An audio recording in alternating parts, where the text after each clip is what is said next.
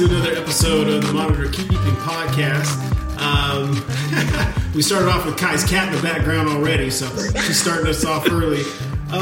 We're finally getting back to it. Things have been a little busy for sure, but we'll get into the reasons why and some other conversations. So first off, Kai, how you been? How you doing? Oh man, I've been so busy. I've been extremely swamped with orders and the monitor stuff, breeding things.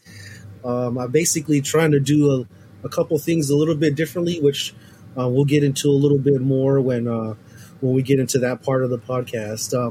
Other than that, man, just dealing with the normal stuff here. I got Gravid monitors right now and other monitors that getting into the things, getting into the whole motion of breeding and stuff like that. New monitors that were recently imported that I recently got. And really, just a little bit of everything, acclimating, breeding, making sure animals don't kill each other. Just quite the normal. The last podcast I had, which was roughly about a month and a half ago or something like that, I hatched out a coli, and then that guest, Aubrey, hatched out his. And so we've just kind of been, living in the excitement, just because it's as far as how we work together, which will be another topic we'll have later on this podcast as well. Just bouncing ideas back and forth. Now it's ideas about, babies and then the genetics and the color schemes that we have, and then how to work forward from there. What about you, man? Shoot. Get started where you're at right now. Get started on where you're at right now. All right. So it might sound a little different. Hopefully the echo's not too bad, but I'm down in this, what we call a basement here at my house. Finally getting moved in here, we've hit some snags, but all in all, it actually looks like things are going to work out better than initially thought. We got into a lower interest rate on the house, which means less money overall. But it's taken almost like 2 months longer than we wanted to get this thing done. There's a lot of reasons why it got kind of interesting, because we're buying a house from a family trust, and we're not really doing it with a realtor. So, there's a lot to learn. There's a lot of things to figure out how to do correctly. And, just moving money around, because we do have money actually tied up in this house, even though we didn't own it. But that's also the money that we had to use as a down payment to get into the house. So the way that you're like buying the house, but that money gets promised back in to the deal and everything. So, and then we had to switch mortgage companies at one point. So Friday, finally going to be official on Friday. And this is part of, where I'm going to be setting up shop and condensing down into. You guys the listeners can't see it, but Kai and our guests can see it. And I kind of gave them a little tour before we started. So there's a good amount of room, but I had like two warehouse spots full, so I'm still condensing down a little bit. So it's going to get interesting, but it's just another stepping stone. Eventually there will be more space and more stuff built.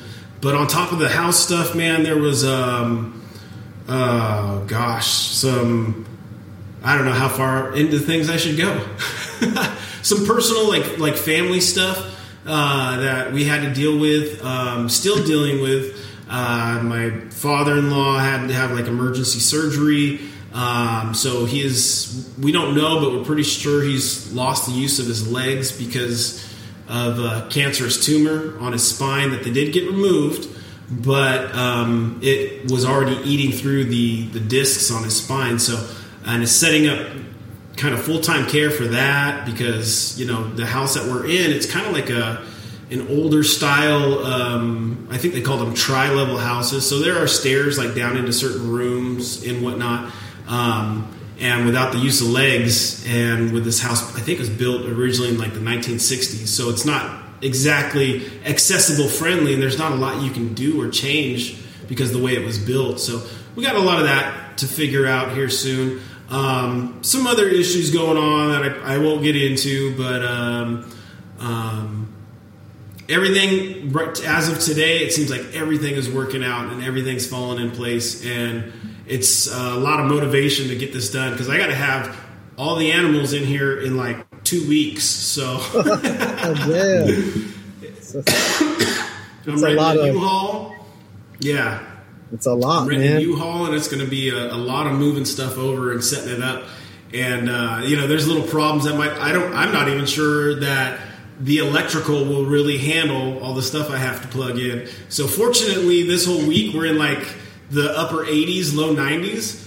Yeah. And we'll get into temps today, but in my experience, that's good enough to let stuff ride for a little bit. That's not thriving to any degree for a long-term purpose, but like I'm almost certain Ackies could probably go through the entire summer at an ambient of 85, 90 degrees in the house somewhere or in the garage and work with it. But of course, I'm going to be working feverishly to get them all set up and whatnot. It's just nice to know that I can do that. Some of the more temp sensitive animals, they're going to get taken care of first, where the Ackies, possibly the sand monitors and the like the Australian pythons, like the breadlie, those things are so rock solid tanks. I've kind of let them ride at ambient temperatures in the warehouse before at the same temperature, so I'm not really afraid of that. It's going to give me a little wiggle room.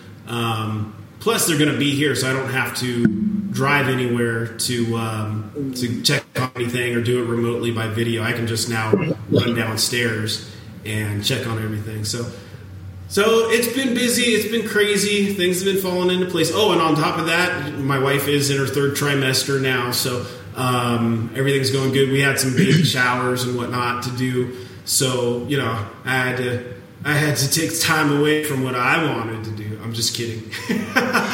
I'm down here in the basement, so I can say this stuff, and she's not going to hear it. But no, we've been having a lot of fun, a lot of family flying in and whatnot, and seeing them, and then of course Mother's Day. So it has been incredibly busy, but and it's starting to get hotter now too, which is crazy. But yeah, man, that's what's been going on here. Oh, other than that, not a lot going on as far as the monitors. My last clutch of sand monitor eggs that I was talking about in the last episode, all infertile, which is kind of a kick in the gut. But I expect a few other clutches from the monitors specifically. I think the Kims are going to go for another round. I sent a picture to Kai of 2 proven females that appeared locked up. So we'll see what's going on with that, because I know for a fact that like this isn't an accident or anything as far as the sexes of them. I've gotten and hatched clutches from both of these females, and they're very distinctive from the male. It's not like there's a mix-up of any sort. So this is dominance locking. It could totally be, but if something popped out from that, man, I would lose my mind. Like, wait a second. So there hasn't been production from the animals like there was the last few years. But for everything going on, I'm actually really, really thankful that I'm not going to have a bunch of mouths to feed. Well, I guess that that'll be a good for this episode too, because you talked about instead of just doing the light cooling, you're going to go into doing a full blown cooling season, so that way you get better fertility the next season, right? Yep. Yeah, you mentioned something like that, right? Well, we'll get into that more, and then but on the other hand, I know this is a monitor keeping podcast, but I did get some snake eggs from some first time species for me. That's pretty cool. One is a local project that I picked up off the road.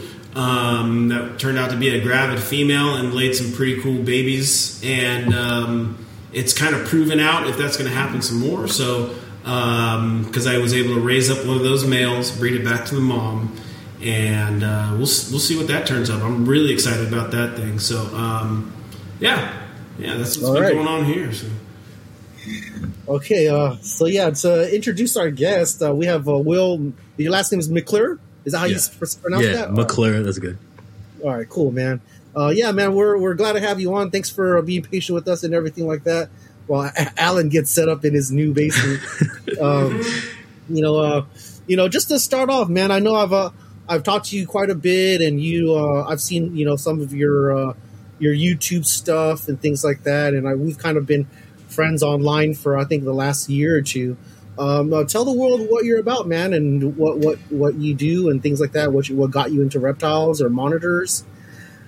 Yeah, man. Special thanks to Alan and Kai first off for having me on the podcast. I've been a long-time fan. I actually used to come into work early when I was like 17 and hide an AirPod underneath my headset just to listen to the podcast. So that's like, shit. So wait, you're like 20 years old right now? I'm 19.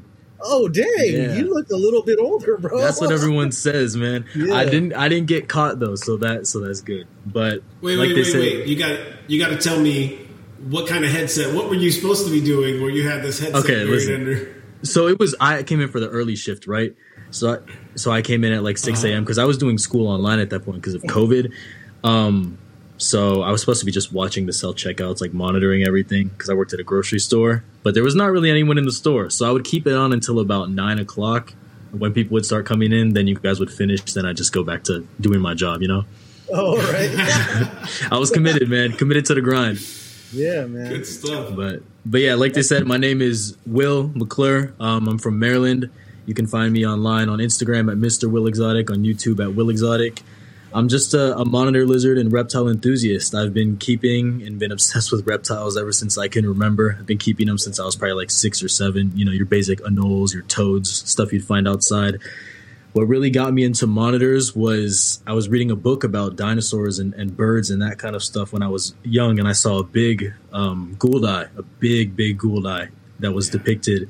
And I saw that and I was like, that's what I want, right? Because I was a big dinosaur kid. So I saw that and I was like, this is the closest thing. So that's how I kind of got into it. And then it just kind of grew and grew to where I am now. It's mainly just keep monitors. Nice, man. Well, dang, I didn't realize you were that young, bro. When I was talking yesterday, man. I thought you were kind of like maybe in your later 20s or even in your 30s. But that's what people say. Yeah. I mean, to admit to, a lot of people. I mean, I know there's a lot of young, internet sensations and stuff like that. But to do kind of what you're doing in the like that mangrove monitor YouTube that you made, right?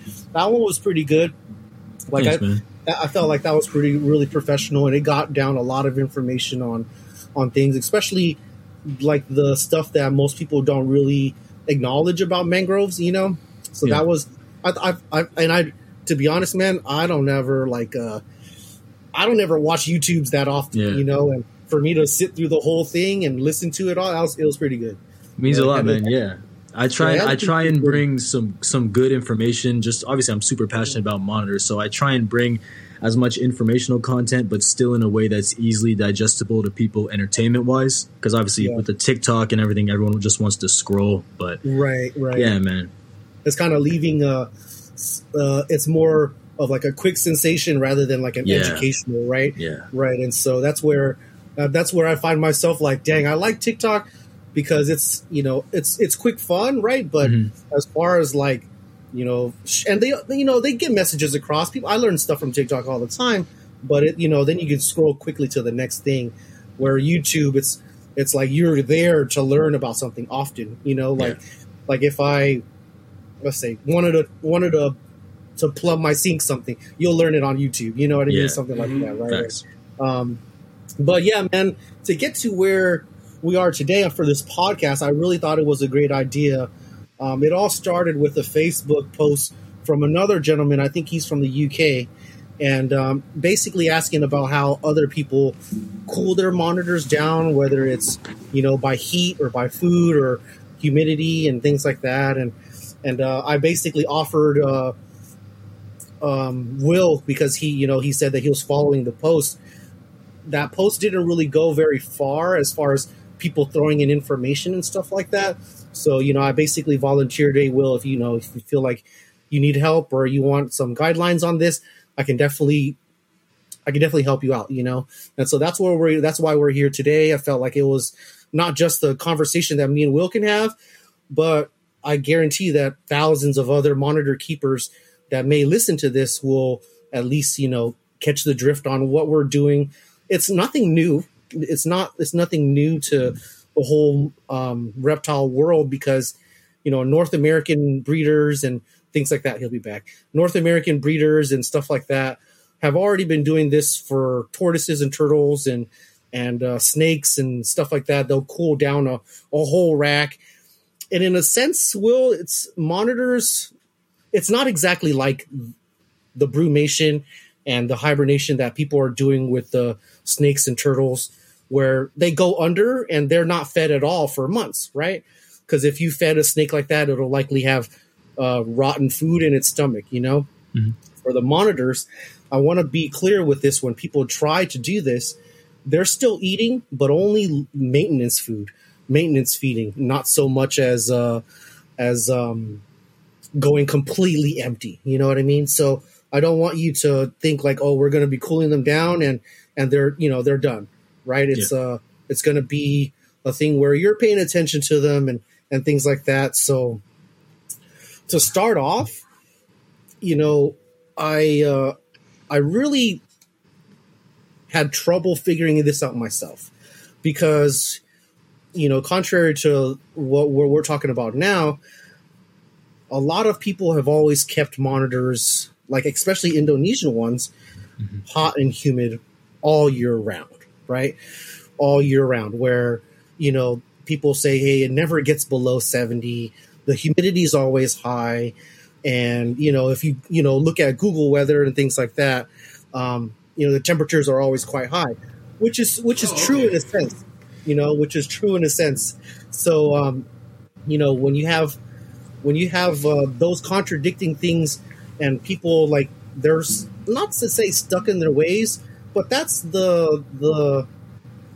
that's how they learned, you know, that's how they gathered information, and no one's to blame. It's really just, you know, you're looking at Google weather or Google Maps weather or stuff like that. And you look up Solomon Island and it's quite warm, and raining and stuff like that. But you don't really grasp the microclimates that the monitors deal with. For sure. And so that's where we're going to get into here. For myself, I used to keep them hot and humid and basically running like at 100 miles an hour all year round. And in a sense, it'll work a little bit, but I find when I cool them down and I actually do things with them that are quite different than the norm, I get the best results. Now, going back to what I was saying earlier, you know, I had to kind of fight against the grain with everybody saying, hey, you know, that's you shouldn't do that. You know, you don't do that, or basically don't even try it because, you know, these monitors are kept really hot. So figure out a different way to get them to cycle, right? And when even like people that used to teach me before, they're like, the hardest thing to breed mangroves and the Indicus complex, which is one of the hardest mangrove species to breed. Not just mangroves and Indicus itself, but the whole complex is quite difficult. You know, like tricolors and Dorianus have been proven almost impossible to breed. You know, not very much success there. Peach throats, I think it's still Mike's monitors that are reigning supreme. And he did that decades ago almost, right? And so that's what, you know, triggered me, and that's why I like the Indicus stuff, because, you know, they're quite difficult. They're more of like a mind-numbing thing. Yeah, it's really tricky, right? And I essentially went with how another gentleman named Dave Urbanowicz, and he breeds white throats, right? And he's like, well, man, you know, the weather out there, when you're looking at Google, that's going to tell you one thing, but if you were to ask Indonesian people themselves, you know, they have a wet season and then they have a dry season. It's not just wet and humid and sunny all day, all year round, you know. And so what I learned is in the time of our summer, May, June, July, that's their dry season. And when it's dry season, there's no rain clouds. And so what happens is all the heat and humidity escapes so fast, and that's when they get the coldest nights of the year. And so, you know, going into depth with that, I utilized that and applied that to my enclosures. Now, I was keeping Kimberleys and I was keeping other stuff too, and I kind of put them through all the same things, and I got great results from it. So dwarf monitors, the harder to breed dwarf monitors that are in those Indonesian islands like Offenburgi and Timorensis and Similis and whatever else that's out there that prove quite hard to produce, have been doing pretty well with that alone. It's just kind of cooling them down. Now, it's still tricky to some people where they have to understand how to do it. And that gentleman had a list of what you do, and I do all of them. I do the food triggers, the humidity lowering, the photo period going from 14, 16 hours a day to 8 to 10 hours a day, the temperatures going lower, and I can get down to the very details, like the food is when you're normally feeding every 4-5 days out of the week, right? And you're feeding quite often. I then decrease it back and go from 4-5 times a week to then 2 to 3 times, and then to only 1 time a week. And this is a stretch for about 2 to 3 months. You can go as long as 4 or 5 months, okay? And that's where I find that it's that alone isn't enough for me. So I then also lower the temperature, because if they're also, you got to think about it like this: if they're not eating a ton, there's no need to have a ton of heat making them digest so fast. For sure. Okay, so whatever temperatures, let's say you're using 140 surface temperatures, right?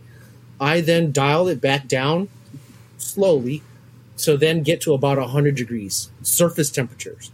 It'll be roughly maybe 80s and high 70s and maybe even low 90s right by the basking area, but they can't get extremely hot where they can metabolize so fast. So not only does the food decrease, and then the temperature is decreased, okay? Now, when you're doing that, also the humidity goes down. So let's say if you're at 70-80% humidity, I take it down to about 40-50% humidity, okay? And then your pockets will be even lower in different areas, like 30 and things like that. So don't be scared to go low, all right? And it'll, don't also put them into shock by just going really hot and then the next day extremely cold. You want to go down. If, let's say, you're doing a 3-month period, by the first month, the middle of the first month, you've gone down slowly. By the second or third month, you've then reached your lowest points. Okay, so you kind of you're still with me, right? I got you. Yeah. Okay, cool. Yeah. Now, it's because it's quite a bit when you're doing them all. No, you know what I mean. And so now then I'm still trying to. And your off for a second. your photo period too. Same thing. There's no real need to have a full-on day where you're having 14, 16 hours of basking, and then you take it down to then 12 hours and 10 hours, and then it goes down to like about 8 hours, and then that's my lowest point, is roughly about 7 or 8 hours of them getting the ability to bask, still metabolize a little bit, and then you're going to feed maybe once a week to just maintenance feed. They're going to get so lean. All right. So lean. Now, the reason why I get them so lean, and obviously I'm trying to trigger them, but when it's a necessity to visually see that they're going through the reproductive cycle, an animal comparable when it's fat and then versus when it's skinny, it's so much easier to tell when they're cycling, when they're leaner. And so also at the same time, you then, let's say if you've done all this for 3 months, right? And then let's say it's March, and then March, April, May, June. So let's say at the end of May, beginning of June, you then add the quail chicks and eggs and, day-old chicks or mice or whatever you're feeding, right? Whatever you're feeding has then changed. It's gone back to the normal 4 or 5 times a week. And then those calorie bombs that they need, essentially the ratio of calcium, the ratio of fat, like the yolk part of the chick, and then the protein that comes from all that is essentially what they need. Okay, it's not just fat. So that's what triggers them to go into vitellogenesis, is the mixture of all of those different things at the end of the cooling? Yeah, those 3 things. And it's it's taking fat, right, Alan? It's taking fat, and then you're taking those and turning those into ovum, and that's where the follicles build up and stuff like that. Okay. So I do have one question, kind of going back to what you were saying. So you said you've implemented this stuff with like species that are like tropical Indonesian stuff, as well as like semi-arid African, as well as you said Australian stuff too, right? Right. Now the Australian stuff I did with just the Kimberleys, but if let's say your fertility isn't so great, your female's shooting duds, then it might be a thing where you offer that. And in Australia as well, there are some places that get down very cold. Yeah, there are some places that snow, in Australia. So not to say that monitors are there. It's just the temperatures when you think of Australia, it's not always hot and blistering, I was thinking like, so those microhabitat species, like so say we'll take a Kimberley rock or a Pilbar or something like that, right? Right. So like obviously in their microhabitat, they're getting more humidity, correct? Yeah. Than they are outside. So how would you kind of go about if you wanted to use humidity as a trigger or temperature as a trigger where it'll be cooler inside their rock crevice? Because I'm coming at this from so I keep Pilbarensis, right? And so trying to perhaps implement some type of cooling, what do you think would be the best way to go about that in terms of making a cooler, drier habitat, even though they mostly live in a microhabitat and their outside humidity is already pretty low? You know what I mean? You kind of right. So if that's the case, then you might just do the photo period, the temperature, and then food. Okay. Go low on those. Basically, it's me and Alan joke around. It's kind of like us neglecting them. We're not. It's just we're not giving them full on food every day. We're not making them really fat. So if you give yourself neglect. Measured neglect. So it's when people think like, dang, you don't feed a whole lot during 4 or 5 months of the year. I'm basically, there's no reason for me to. Mm-hmm. They're not breeding, and I don't want them to produce all year round. You know what I mean? I want them to give me a couple clutches, something like that that's safe. I don't want to keep having them go back to back to back to back, because then it's rough on the female. So give it a try. Some people just do one thing. Some people, bro, they don't do a thing at all. Yeah. They just don't fight the winter. They let the cages kind of go down. They don't feed a whole lot, but some people like me, I'm trying to test this on my own animals. So what I'll do is, instead of just doing it in the wintertime, I'll also do it in spring, and then I'll do it in summertime. And because I have so many different pairs, I'm trying new different things with each of them, and seeing kind of which one works best. And right now, it's just finishing spring, and what I've been doing is I just cut out most of my lamps, and they've been basically locking, breeding, doing a whole bunch. I have a gravid female right now from utilizing this method, and essentially I have typically 3 floodlights, right? I'm only using 1 now. I'm only currently using 1, and it's on the norm. It's not regular. It's not enough basking, and it's just 1 bulb where they should have coverage of the whole lizard, right? Those are all the regular normalcies that we recommend for people.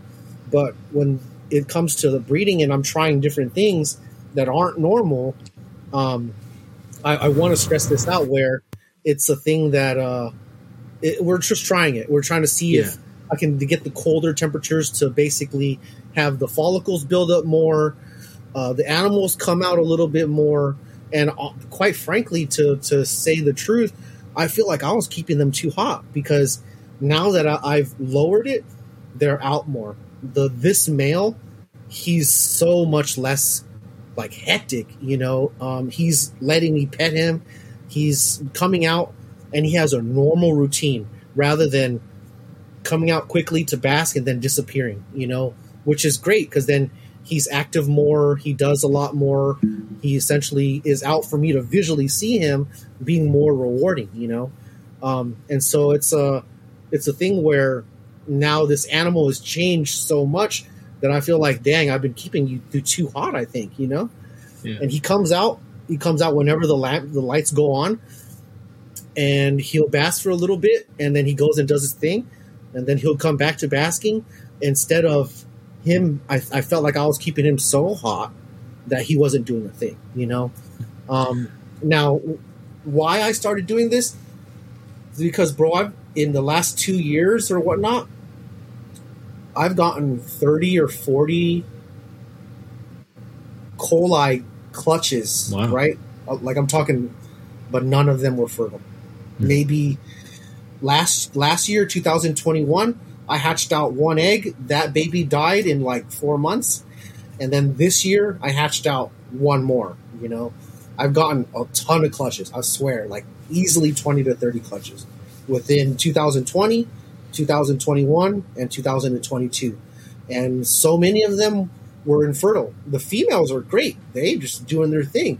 But I had to figure out why all the breeding, but no good eggs, right? Yeah. And that's the truth here, you know? So I had to figure out, okay, his log is up high. His log is where his favorite log is where it's at. It's like 80, 90 degrees. So I took it and I moved it to the very coldest part of the cage. So he has to be around 70 degrees now, you know? So this is more for the male then. Like this cooling is for the female as well as the male's fertility? As you think the it male's affects fertility too. Okay. I didn't expect that.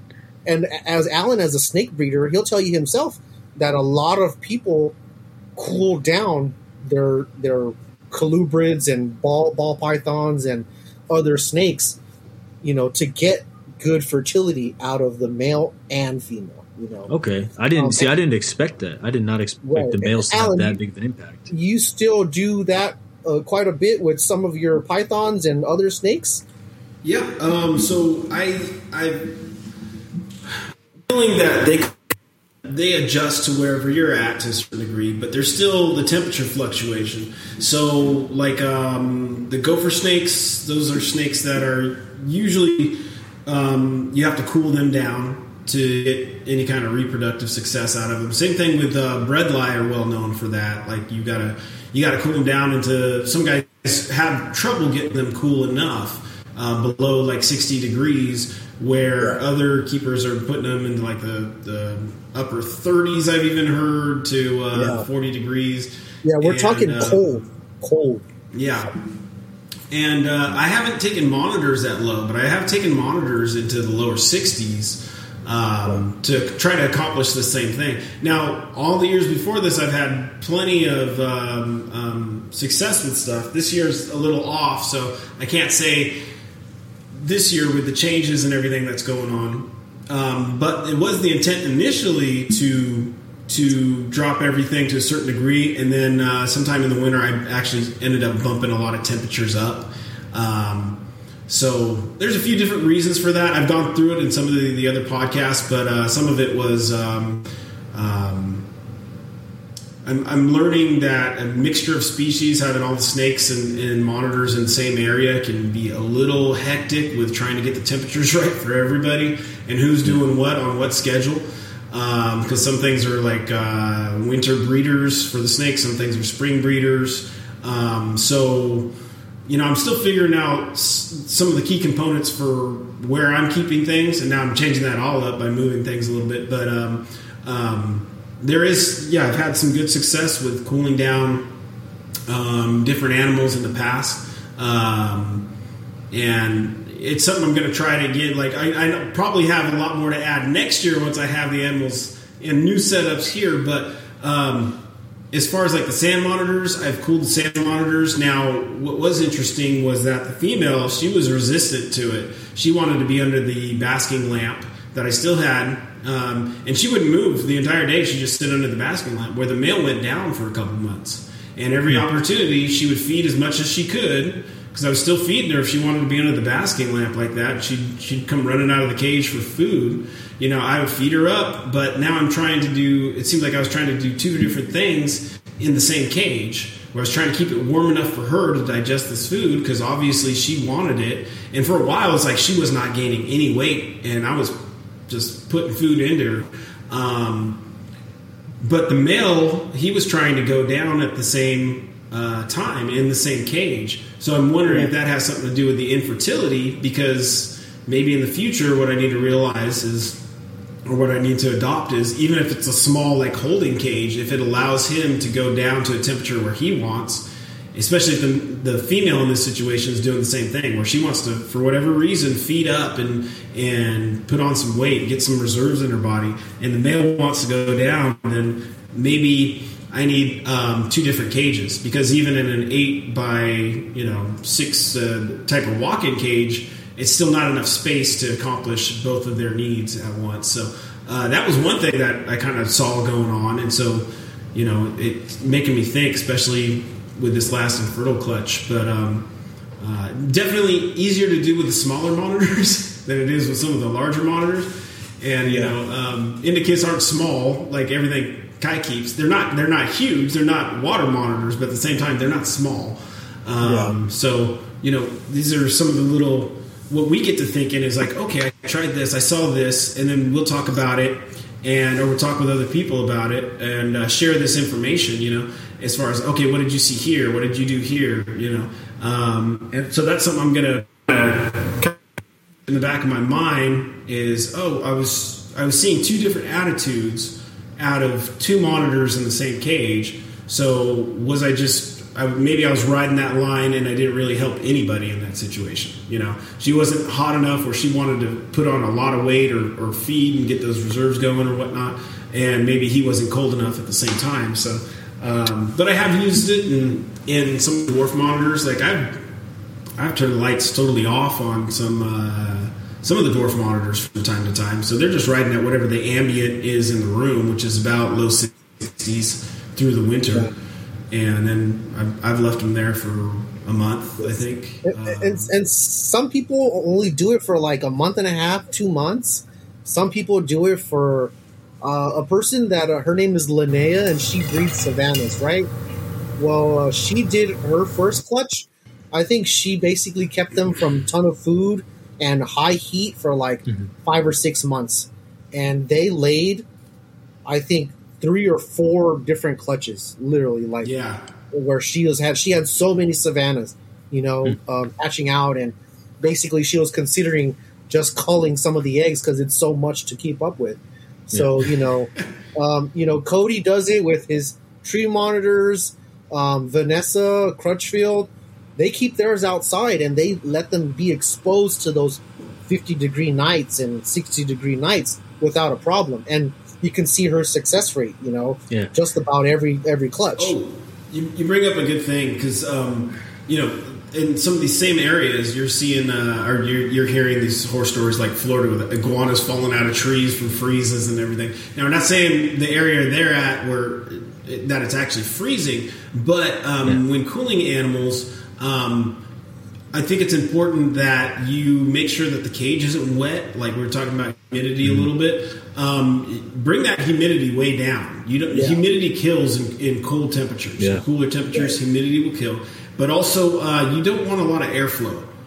So if you're rocking a screen top or something during that time, that can be fine if they have like a deep layer of substrate and they've got under there. Then there's no problem with the airflow issue at all. But if you still have like fans circulating air in the room, plus screen tops, plus not like they're just hiding in a log somewhere, you might run into some problems because that draftiness is going to affect the animals, and it's actually going to suck some of the moisture right out of their skin. Where in the wild, if they can get to somewhere, even if it's cold, but they don't have airflow running over their skin that's pulling the stuff out, pulling water out, then they're going to do probably fine. You're going to have to experiment for your own and as brave as you want to go, but just one of those things you want to remember before you run into a bad situation. On humidity, so I know, like, obviously Vanessa and others that keep theirs outside in terms of just tree monitors, they're being exposed to these cooler temperatures. But I wonder how low or how high the humidity is going on those cooler nights. Because I know I've heard. I would think that it gets cool. Like it gets cool, but the humidity is also lower. It's just not like a hot, blistering day. No, I wouldn't assume that. But I've heard with people with tree monitors, like one of the main problems that they have is like a very sudden switch in humidity that can cause issues. So I haven't heard like how low people would drop Prasinus complex stuff in terms like when you're cooling them. I don't know how exactly like low do you drop that humidity? And I know it's less misting and it's more ambient, right? I would assume. Yeah, right. And so let's say if your cage has great soil at the bottom, right? And for anybody that is maybe confused about what to do, in the simplest form, and the way to explain it, stop spraying, stop feeding, and maybe only have one lamp on. That's kind of how, in like, to explain to somebody that just wants quick directions, right? But you'll eventually go where, you notice that your cage is, 70% humidity. Man, if you stop spraying it for weeks, which is the intent purpose, you'll notice it gets down to 50s and 30s without a problem. And then you'll have pockets, which is safe to say to still kind of have, but it's just not so dense in humidity. You know what I mean? I understand, The combination is cool and dry and hot and wet, or hot and humid. Those are the combinations. And so if you have it wet and cold, then that's not the greatest combination. And then too dry and too hot is also, also is disastrous as well. Yeah. Especially for the tropical stuff. I don't see, now you're saying that, I don't think I'll have a problem, because in the enclosure I'm building for these tree monitors, it's 8 feet tall, right? And I'm going to have like a 20-inch substrate lip.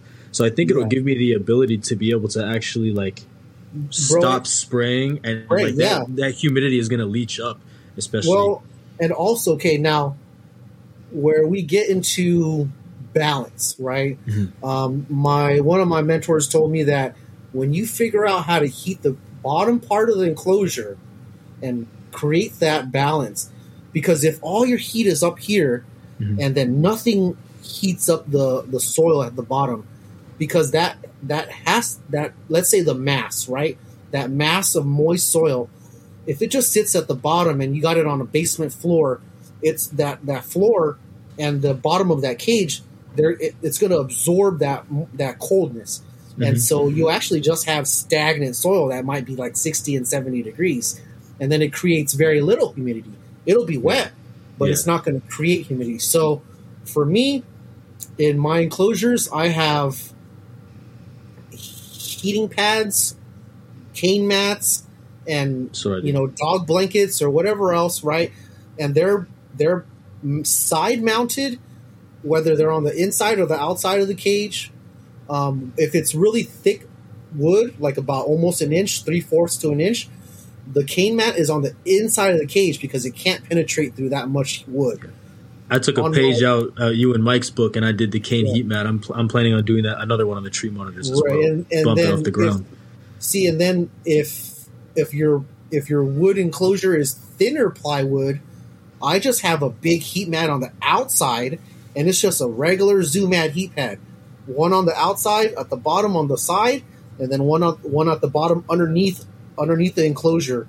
And obviously the thinner plywood has to be mounted onto a frame to be sturdy. Yeah, for sure. So it can't just be thin plywood, because that'll just bow and bend and break and all that. So I have a couple enclosures that were built in different ways of whatever I can afford at the time. And one was built before the wood went up, and then one was built after the wood went up. So I feel that it's one of those things where it's just at the time, and I just thought quickly on my feet, well, damn, this wood is too thick. I'm just going to mount it on the inside. And so I mounted the cane mat on the inside, turned it up to medium, because they give you a rheostat, and then you can also buy a thermostat. That's what I did. So the idea is to heat up one section, and you can keep that part moist. Now, when it's dry time, you might not need to, okay? So you just let that go, and then when it's time to utilize your enclosure, hopefully you got different options of nesting where they don't go there, but they might nest there, okay? Because they feel like the temperatures are good there, the humidity and everything like that is good. And like I said again, when you learn to work from the bottom half of your enclosure, because most people is super decorated up top. It's got great lamps and logs, and it's gorgeous up top. But dang, at the bottom, it's just a water dish and flat, dry bedding. Mm-hmm. Once you learn how to utilize that and heat up the bottom part with good usage of whatever heating material you use, and that will raise up itself. It'll go up, and you won't have to mist at all. Yeah. Guess how many times I missed my enclosures? A week. Well, one time a week, I would guess, probably. Once or twice. Yeah, maybe. Yeah, I remember you guys talking about that in the Kimberly Rock episode. You don't want to continually have them be in contact with moisture, right? It's more of an ambient leaching humidity. And if you can have the soil moist, and that saturates the air itself, there's no need to then go and spray. So that's why people spray a lot, is because maybe they're trying to have a balance, but what they're also doing is adding unnecessary wetness. It's all about that deep substrate. That's what I was learning from Frank. Frank Reedus preaches on that all the time. He's a super pro, like just deep substrate. I actually ran into, so before I heard you guys talk about that, I was doing that with my Pilbaras, right? Because it was like 10% humidity in the enclosure because I had a screen top. It's when I was newer with them. And so I was spraying, and it was in contact with this damp soil, right? And eventually it got to him to the point where he was getting some scale rot on the bottom of his tail. Like that, right? So I had to change the method. And so I went with more of a deep substrate with it was humid and moist, but I put a dry layer on top, like you guys were saying. And I stopped spraying, and eventually that humidity was able to leach into those little microclimates. So when he wanted to get to the 70s and 80s, he could go in there and he wouldn't be in contact with the water. But when he wanted drier, of course, he could come out. So yeah. And that whole balance, bro, when I learned how to do it, it's not easy, okay? Because it's electrical and water and, wetness. So it's obviously the combination to anybody. It's like, that's not smart, right?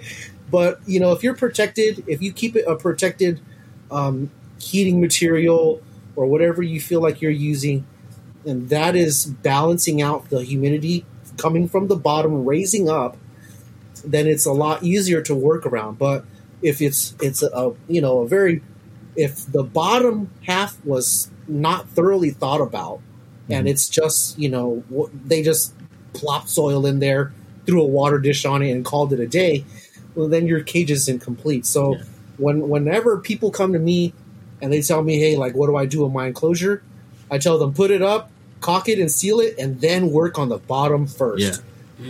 When you like right now, when you do your stuff, Will, and you are accommodating your Blue Tree's needs, work on how you're going to do the bottom first, and then everything else just flows, because then obviously you've already accomplished the hardest part. But let's say if you decked it out and you did the top first, and you put on logs and you put on your heat lamps and everything else, but then you only left like a couple feet to work with, then you're subjected to just throw a bin down there. And it's not that it's the worst thing. It's just, it's harder because then you now have to work around that, I'm going to buy you guys to see if you have any suggestions. That's cool. Go ahead, man. Whenever you feel like it. So what I've done, and let me know if this is kind of in line with what you guys do. So I've, of course, bumped it off the ground, right? Because I'm in an insulated garage, but of course the floor is going to be colder than the ambient, right? So I've bumped it up like 6 inches or so. So with the base, it's the most important, right? So I've started I put a pond liner in, so I don't want any soil and contact. Of course, I sealed the wood and everything, but I put a pond liner and a drain in, and then I'm going to do, like, the drainage layer is going to be milk crates that I'm going to cut up. Right, and then screen top, or screen like the window screening on top, and then I'm gonna put the substrate in, and then leaf litter on top, and I'm planning on doing 2 cane heat mats on the side to keep that soil like not freezing cold, right? So I think a mixture of the drainage, the heat, and the depth of it sounds like it would be decent, right? Yeah, and you're in Maryland, so you get snow, right? And the floor gets like pretty cold. But the garage is insulated, though. The floor won't get that cold. It's insulated. So it was like 60, 70 in the winter. Okay, so here's an example. For you, it might work great that way. But for me, I actually have my cages touching the floor because it gets too hot here in California. Yeah. You know what I mean? So if I didn't have that cold floor of being 60 degrees or whatnot, and I raised it too high, then the ambient air in the room gets underneath that cage, and then it changes the temperature. But what I'm trying to do is I'm actually using the cold floor to my purpose, and basically to keep my cage from getting so hot. It's So like equilibrium almost with the heat. right, I'm actually utilizing the cold floor, and that's going to make my enclosure bottom 60, 70 degrees when I need it, and then the rest of the enclosure just blends in, you know. But let's say if I didn't, you know, for me it works that way. And so that's why we always, even if we're teaching these things, we want to still recommend people, hey, like, you have to also be considerate about your outside temperatures, your room temperatures, your how hot your summers get, how cold your winters get. And to be honest, bro, if you've seen everybody's success, not everybody, but a lot of people's, you know, like, hey, they're like, hey, my monitor's just laid, or hey, my monitor just hatched, or they're doing this. It's all in around October, November, December, January, February, right? So many of us have had this, and that's the coldest times of the year. You know what I mean? And it has to mean something, you know? So are you guys making your enclosures colder around that time, or is that when you're starting to heat them up? Because it sounds like it's not too dependent on like the time of year, or more so the when you decide to put them through the cooler. Yes. So you can manipulate it, like me and Cody. We manipulate it by changing. We can change the temperatures in the cage, but some people don't fight the winter at all. They just let the cages naturally cool down, and as they come up, the animals do too. So, like I said before, some people don't got to do nothing, bro. You know, they don't have to do a thing, but just take care of them. You know what I mean? Okay, that makes sense. And they may not be doing any of the other stuff, but the coolness and the follicle building and things like that the animal did at that time was beneficial to them. You know? Okay. So, as an example, like, and I haven't talked to him about this or his approach, but we had a conversation. Alex from Sin Container, and he now has a couple clutches of Spencer's. So we were talking about this, and at one point we're like, you know, I think they'll do great over here in Northern California where we're at, because we get a cold enough winter. It's not like there's snow on the ground out here, but we get a cold enough winter, and then we get a warm enough summer.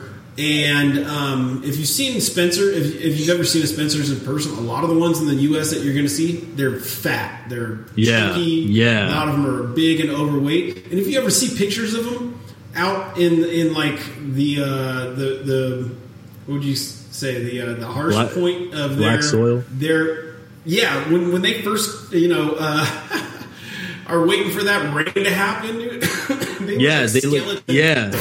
They are just a like the worst import you could ever hope for coming in, right?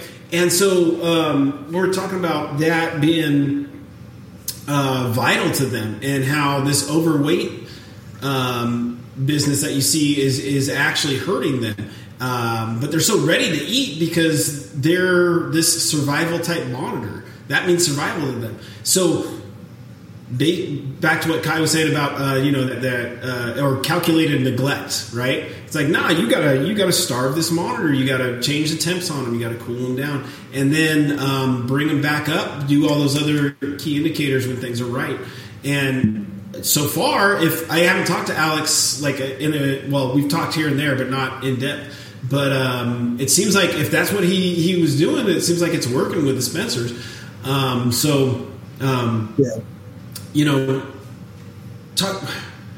There's something else I was going to say. You were talking about the drainage layer and the cold coming up from the bottom. You can still use that cold. If it's in the 60s, like you said, mid-60s, you can actually use that to your advantage to accomplish that cooling period without doing anything if you're in that area. It's the option is there.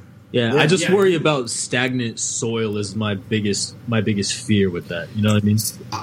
I will say a lot of that, in my experience, is the types of soil you're using, and it might take a little bit of experimentation with that soil. So if you have and you'll have to, like, whatever's available to you in Maryland, there's going to be some things that are the same, right? You're going to have probably access to sand and some other things. Yeah, peat, topsoil, some sort of stuff. Yeah, those type of things. But you're going to have to mix up and see what drains better for you. So if you're getting those stagnant problems, you might have to add more sand into the mix. You might have to add something that retains moisture better if you're not getting the type you want, where every time you dig down, it's just dusty, you know? I add more sand, and it's hard to kind of just tell everybody this, you know. Not everybody. People kind of like want like a set it and forget it type of deal. It's not like that. It's not like that at all. You know what you're gonna do, bro? You're gonna every month to keep from the stagnant happening, and not only that, you'll be digging to make sure that it's good. You're just gonna dig it up, turn it, and turn it, and turn it, and turn it.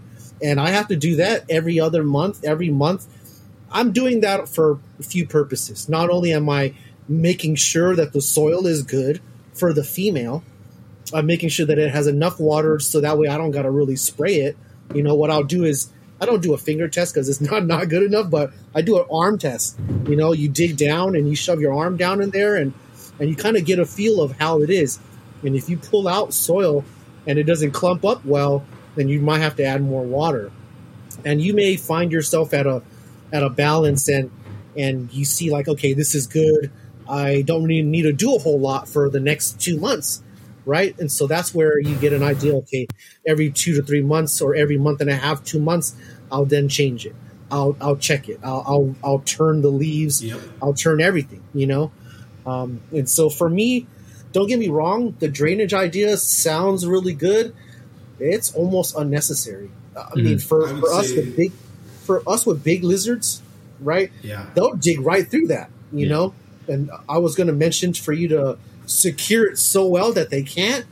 But even a tree monitor, I think it can get down there, you know? Yeah, it has an on and off valve. So if I want to drain it, I can. Like, mostly for excess water that would pool. But it's not going to be, like, drained where it will freely come through. If I need extra moisture to sit in, I can close the valve and it can do so. I meant, like, the actual layer. Okay. The plastic that you'll be using, right? What were you going to be using? So I just have a pond liner to protect the wood. That's just to protect the wood. But then what were you going to... Like milk crate? I was going to do like milk crate. Right? Yeah, so I honestly, don't get me wrong, I don't want to destroy your idea and your No. It's almost unnecessary for monitors and what you'll do with it. You know, just because not only can they dig through that, down that, and up, you know, for us, his sand monitors and my mangroves, they're like, oh, what? That's fun. Let me for sure. You know? I was just thinking, like, since I've never kept tree monitors, but I keep Argus monitors or Argus monitor. Obviously, he's going to dig that up. So I was wondering, like, do you think a tree monitor would go down that deep to dig? Absolutely. They would? Okay. When I had the tree monitors, they would dig right down to whatever I gave them. The most I ever gave them, I think, was about 20 inches. Really? And I just wouldn't underestimate them, you know? No, of course. I wouldn't underestimate them. But I get what you're doing, though. I get because it's so much moisture, and if you make it too wet, because you've already experienced that, right? Yeah. If it's too wet, then your animals end up with blisters and whatever else, and then the water, you know, the excess water runs through the milk crate and then goes down to the bottom, right? And then that also, like, creates a smell and a thing on its own. Yeah, that water sitting there, it's not pretty. Yeah. So the reason I was thinking that is because two things. One, I'm sure you guys are familiar with, like, Chris Applin. When he went to Batanza, the island, he noted the hardness of the soil. So I was thinking, like, and this was a lapse in judgment. One, because, you know, if you give a monitor something to play with, it's going to play with it no matter if it's natural or not, right? Yeah. So I was thinking, like, oh, they probably won't dig down there because they're not used to it in the wild. But, you know, if they see it, they'll mess with it. Right. So, yeah, I'll definitely have to take that into consideration for sure, guys. Second, I want to do plants. Oh, I just got a cramp in my leg. Sorry. I just hit legs before I came here. Now that was your first mistake. You see? Yeah, I know, right? Me and Kai did that. That was bad. But I want to do plants in the bottom, and I wanted to kind of plant it and make it kind of like its own living ecosystem. That's the idea I had with this enclosure. Yeah. Just because I like to be extra and make my stuff cool, right? So how would you go about that? Since I want to do plants in the bottom. The dry season, right? With your plants being live, we don't use plants only because we'll have to take them all out, you know. But if, like, let's say if you really love your plants, bro, and in your enclosure, because the plants only really, because at 85, 90 degrees they'll die, right? They'll die. Mm-hmm. Yeah. And you'll have to probably find really sturdy plants. But then you get into the excess moisture, excess humidity. And that was my reason for the drainage, because it was kind of in that same thought process. You know what I mean? Yeah. Now, like when you're going through the lowest combination and you're at your very bottom, you might have to take the plants out because, they'd either die, or if you were in love with those plants and you paid a lot of money, you might need to set them up in a thing and then replant them when it's, then it triggers the monitor itself, because then it's back up to being really flourishing and stuff like that. So I that's why almost 80-90% of us don't use too many plants is we can't keep them alive, or the process of breeding and stuff like that just will kill them anyways. And this is my first one I was going to try with plants. So it's kind of like, I'm going to run the enclosure a while before I get the actual tree monitors, just to kind of so I guess it's kind of a test of what will happen. If they die, they die, can't remove them. We scale everything too in our heads. We scale everything to fit in enclosure, or we have this idea how we want it to look, like a snapshot. But unfortunately, it doesn't work that way. Like if you're out there, you have a whole jungle of this stuff to grow. And so, for sure. If something got tore up, we wouldn't know one way or the other if something got tore up. And for a monitor, when they're locked in there with only so much space, regardless of how big it is, it's still a cage. They do get bored. They do get destructive. They get, and it's not even, I can't tell you how many just light fixtures that I've had to hang for different reasons that I've had to replace the bulbs in, because so annoying. Jumping, swinging from a light fixture. So annoying. Yeah, or I've had to pick them up off the ground. And with plants, it's like if you can find. So you said blue trees, right? Was it blue trees? Yeah, but that's why I'm going such a big enclosure. I'm hoping that would kind of negate, and like the very trafficked areas, I'm not going to put anything. So I'm trying to strategically plan it. You know what I mean? Yeah. Right. So, but the thing is, what would you pick that? I had the same thought, because I had the blue trees in like a big walk-in enclosure. But what would you pick that would be sturdy enough, that would provide the look you want? Because a lot of times, when we think jungle, we think these big leafy plants, but they're not very strong. Is the problem? No. A lot of those. Yeah. So you're into looking at basically small shrubs. And they can almost be just as much headache if they're strong enough and they provide a look and an actual hiding thing. And what do you do when your monitor gets wrapped around it back there, especially a tree monitor that's using its tail, and now you're in a battle with this monitor in the cage because you have to go hands on for something, and you got to pull them out of this thing. These are just the different thoughts or things we've ran into. No, for sure. If there's a way you can figure out how to do it, believe me, I want to too still, but it just hasn't made sense yet. So. It's going to be an experiment with me, man. Like we say, dude, monitors destroy everything. So I'm thinking I got to find something sturdy enough and kind of keep it out of the hot zone and out of their high trafficked areas. It'll be an experiment. For some plants, I feel like if you have them in your 60s and 70 range, and you're working from that point, and then they have that ability to stay at those temperatures, I think they'll stay alive a lot longer than the other side of the enclosure or your hotter side. So I commend your big enclosure, because I think it'll be allowing for optimum usage, as far as you can make the hot side really hot, 110, 15 degrees ambient up there, and then, surface temperatures of 130, 140 or whatnot. And then all the way at the bottom on the opposite end, then you're looking at your 60s and 70s, stuff like that. That's what I'm hoping, is it'll kind of give me a big enough gradient to where I can find the area that these plants will thrive and not be kicked about, right? Because I'm sure there will be some that'll be torn to shreds, and some they won't even touch, I guess, just because of where they like to be. But like I said, it's all going to be a big experiment. I'm sure you guys will see it. Yeah, and you would want to. What you want to do is probably get onto some of those the groups and basically ask, hey, like, what plants do you guys use that are pretty durable? I think Cody's got some in his enclosures as well.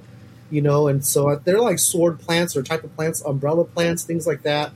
That's what I'm going for. Yeah, I don't have the greatest green thumb with plants, and so, and really, it's just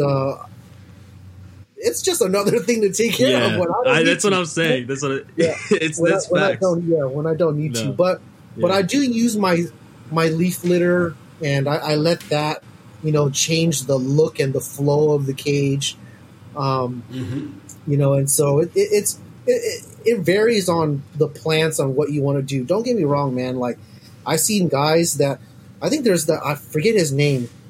I forget his name, but he's got a blue tree. And is it Stewart? No, it's another gentleman that he's an American, and he has a pretty heavily planted blue tree enclosure, right? And is it Brad? Brad? Yeah, I think it's Brad. Yeah, that's my homie. Yeah. Yeah, and so I think he has, a good idea on what plants you can use. I don't know if he's breeding, and to be honest, man, I the whole plant thing with breeding, if it incorporates it, I don't really think it matters, Yeah. Just as long as your lizards are doing their thing, and then the plants might take a toll if you're really drying them out. Yeah. But I'm not sure if he's drying them out at all. So if you're you might find yourself, bro, where, because your enclosure incorporates all of the necessities, right? Hot and really cold.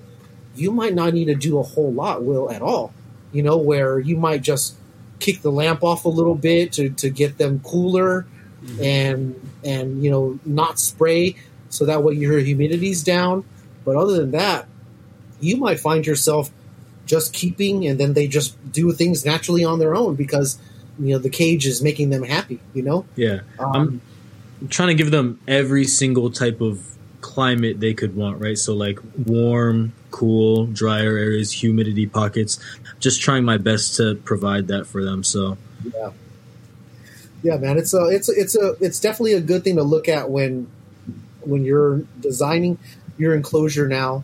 Again, work from the bottom, seeing what space you have for stuff, and then go ahead and decking out. I really recommend, doing the most that you feel like it, but also, try not to get ahead of yourself where the plants become more important than no, of course not. The plants are mainly just for human, like just to look at and be like, oh, that looks just nice. To look at, Yeah. And then if that's the case, you could just get really nice fake stuff, and then just put it up, right? It's not the same, but still it's one of those things that it gives the greenery look, right? Mm-hmm.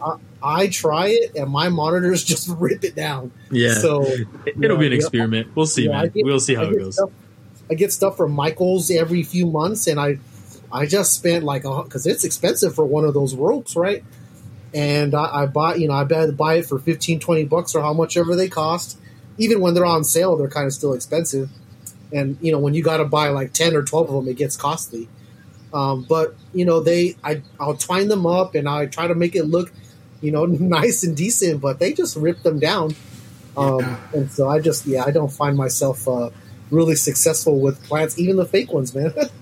One other thing I wanted to bring up as far as the soil in the cage or the substrate in the cage, and I'm going to do this here with everything coming home. After using the cage for a while, using that substrate, you're going to want to change it. You're going to want to refresh it almost. Mm-hmm. Okay. The way stuff gets broken down, monitor basically feces, urates, and whatnot, it's going to make the soil more often than not, in my experience, pretty acidic in certain ways. So after a while, it seems like they almost don't want to nest in that same soil. I don't know. There's probably other people that have more experience with it than I do, but it seems like just like other animals would like a certain healthy type of soil. They're looking for a certain type to nest in, but it just, I don't know. It's something that I'm starting to notice and catch on to. I've heard it from other people. I had a good buddy that lived close by me, and he used the same soil for 7 years, and then his animals just stopped like using that soil completely, where he had to change it all out. And it was almost across the board. He kept Ackies in like a huge colony type of shed, and he ended up having to change everything almost at the same time. So soil does lose. I don't know if it's nutrients or some kind of consistency. Maybe it's the biomatter in there breaking down to a certain point under it, or what. But just as a thought, you probably be fine for a couple of years. But know that at some point. If things aren't working out right, it's like, just keep it in the back of your head. I might need to change that out or add something to it. And that might be true if you just continually add, like Kai was saying, like leaf litter, stuff that'll break down, almost like its own compost pile in and of itself. Leaf litter itself with some moisture, as it's breaking down, the pH changes a lot. Yeah. So you'll I use stuff from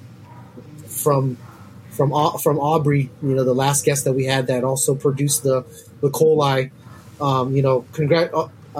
I've already congratulated him a million times, but congrats to Aubrey on getting a good clutch. But yeah, man, he sends me leaves, right, that they utilize. They love it. Whenever I get a shipment of leaves, I undo them and I just throw them all over the cage, and then I turn it, and then I put some more in. It essentially feeds it, and then I have powder oranges. I don't know if you're familiar with isopods, but get yourself some, try to find a good connect where, they'll sell you like 500 for a great price or something like that. And I got some backyard grays is what I that's what I use. I use the grays, shaking handfuls, shaking handfuls. And me, like when I love lifting up logs and lifting up water dishes. And I was like, dang, you guys are doing so good. It's like an ecosystem. It's so cool. And that's good. If the isopods are doing great, you kind of know your soil is doing good. So cool. Essentially, it's fed nutrients. The nutrients is then taken from it, and then the waste is taken from it, turned into good nutrients. Basically, whenever bugs go through soil, they typically make it something good, a good compost. A richer compost. It's science. It's why people use feces from crickets and things like that, and they add that to their plants at home, and it's basically, I guess, I don't know, it's just high in nutrients for the plants, compost, right? Yep. And it's just good compost, and it's something good to think about, when you're going through your soil, and you obviously want to make it an incredible enclosure. Don't get me wrong. Like, love the look, love the idea, and don't get discouraged by what we're talking about as far as like we suck at plants and we can't keep plants alive. Do it, try it, but also remember that you'll have to then this look is going to change. It'll go from greenery to like fall. And there's no leaves and the colors of green and blues and purples have changed to yellows and reds and tan. Absolutely. And that's the look that you kind of want. For me, in my island monitors, what I'm trying to get a feel of is a sandy, dry beach look. That's because my animals are from islands, and it's not like paradise or whatever. It's like when you go into the jungle a little bit, borderline the beach, and then you get that coolness. It's shaded. There's a whole lot of sand and dry leaf litter and basically debris, and that's all dry. Yeah, that makes sense. That makes a lot of sense. Yeah, and obviously your monitors aren't, they're island monitors as well. They may not be beach going island monitors like mine are, but you'll figure out a balance for yourself. Yeah, go ahead. Go ahead, man. No, go ahead. Oh, I was just gonna say it's all about that perspective too. It's like we have to. There's different ways. Like maybe it's even for your own self putting plants. Especially if you're keeping monitor temperatures, the ambient just within the room, putting plants within the room might give give you that same feeling, and as opposed to in the cage, because we see these pictures. You'll see like you brought up Chris Applin, but you'll see like a picture of a monitor somewhere, right, in the shot. Usually the monitor is actually on the bark in a tree. Yeah. And what you can see in your peripheral, your mind's taking in the fact that there's green up at the canopy, there's other smaller green plants, but the monitors aren't hiding on this little palm-looking fern thing. That's true. But that's all in the background, so your perspective as a human, like you take all this in, so you're like, I want that. But if you actually look where the monitors are, they're on a sturdy brown-gray, that's dry tree branch. Very true. And they're basically sunbathing. So, when they're basking, that they're slowly dehydrating, or that area that they're at, there's wind going and sun going. And, it's not just at the pockets down at the very bottom, which are humid. It's way different up there, That's why I'm trying to design it like exactly like you said, Alan, like not totally like where they're going to be, like have the plants around it. So where those high trafficked areas are or is that bark and is those sturdy, drier surfaces to where the plants are kind of around there, creating that effect. You know what I mean? Yeah. That's what I would go for. If you're going to do it, go for that. Yeah, absolutely. And be prepared for the plants to die because it'll happen. they'll kill them. Yeah. Shoot, man, you got more questions as far as like the cooling stuff, or what to implement, or what questions you might be stumped on, or some of the topics I kind of covered? I had a couple. So one of them was on introduction of what you guys have seen with your introduction. So I know a lot of the time introduction is basically an established female in her enclosure, and most people introduce the male. One, I wanted to inquire about, like, sometimes I've seen people do female into a male's enclosure but not be as successful, obviously, right, because she's not established. And then what have you guys seen in terms of like separation or keeping them together? Because I know like all monitors are different. A lot of the Odastria can live together more often than something like an Argus monitor, right? Most people don't keep them together full time. So what have you guys seen in your animals about that? Go ahead, Alan. Almost everything. So I'm just kind of like, you guys are going to work it out, and it's kind of with like, maybe there's a little arrogance in it. It's like, I've met your other needs. I'll provide you food. You guys work it out. But at the same time, there's been a couple instances where I've noticed one animal in particular is like, just picks on other. I've noticed it a lot with raise up groups, more than adults, is raise up groups, and it seems like it's individuals, and you might just have an individual monitor. And it's just up to you to catch that in that monitor if they're one of those types that's just going to beat up on other animals. I've noticed that in a few different clutches of babies. It's like, well, this one animal is just picking on the rest. In fact, I think that's what happened in a shipment. I shipped out a large amount, or a good-sized group, and I think one animal, it was a warmer. I was shipping it to Florida. I think one animal was just in there biting onto its siblings and causing some damage while en route. And I'm not there to separate them like I usually would be. So if it wants to just stay locked on, and do the death roll for a whole shipment, it's like, I hope that didn't happen, but it might have.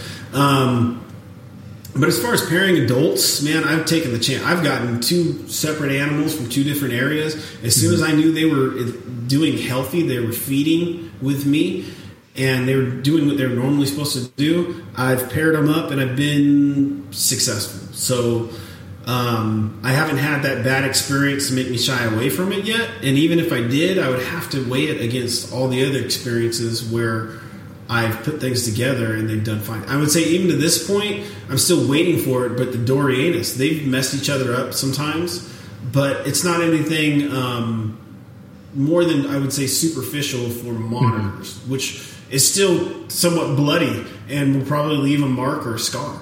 But in my mind, it's like, okay, well, that's it. And it's almost like you start noticing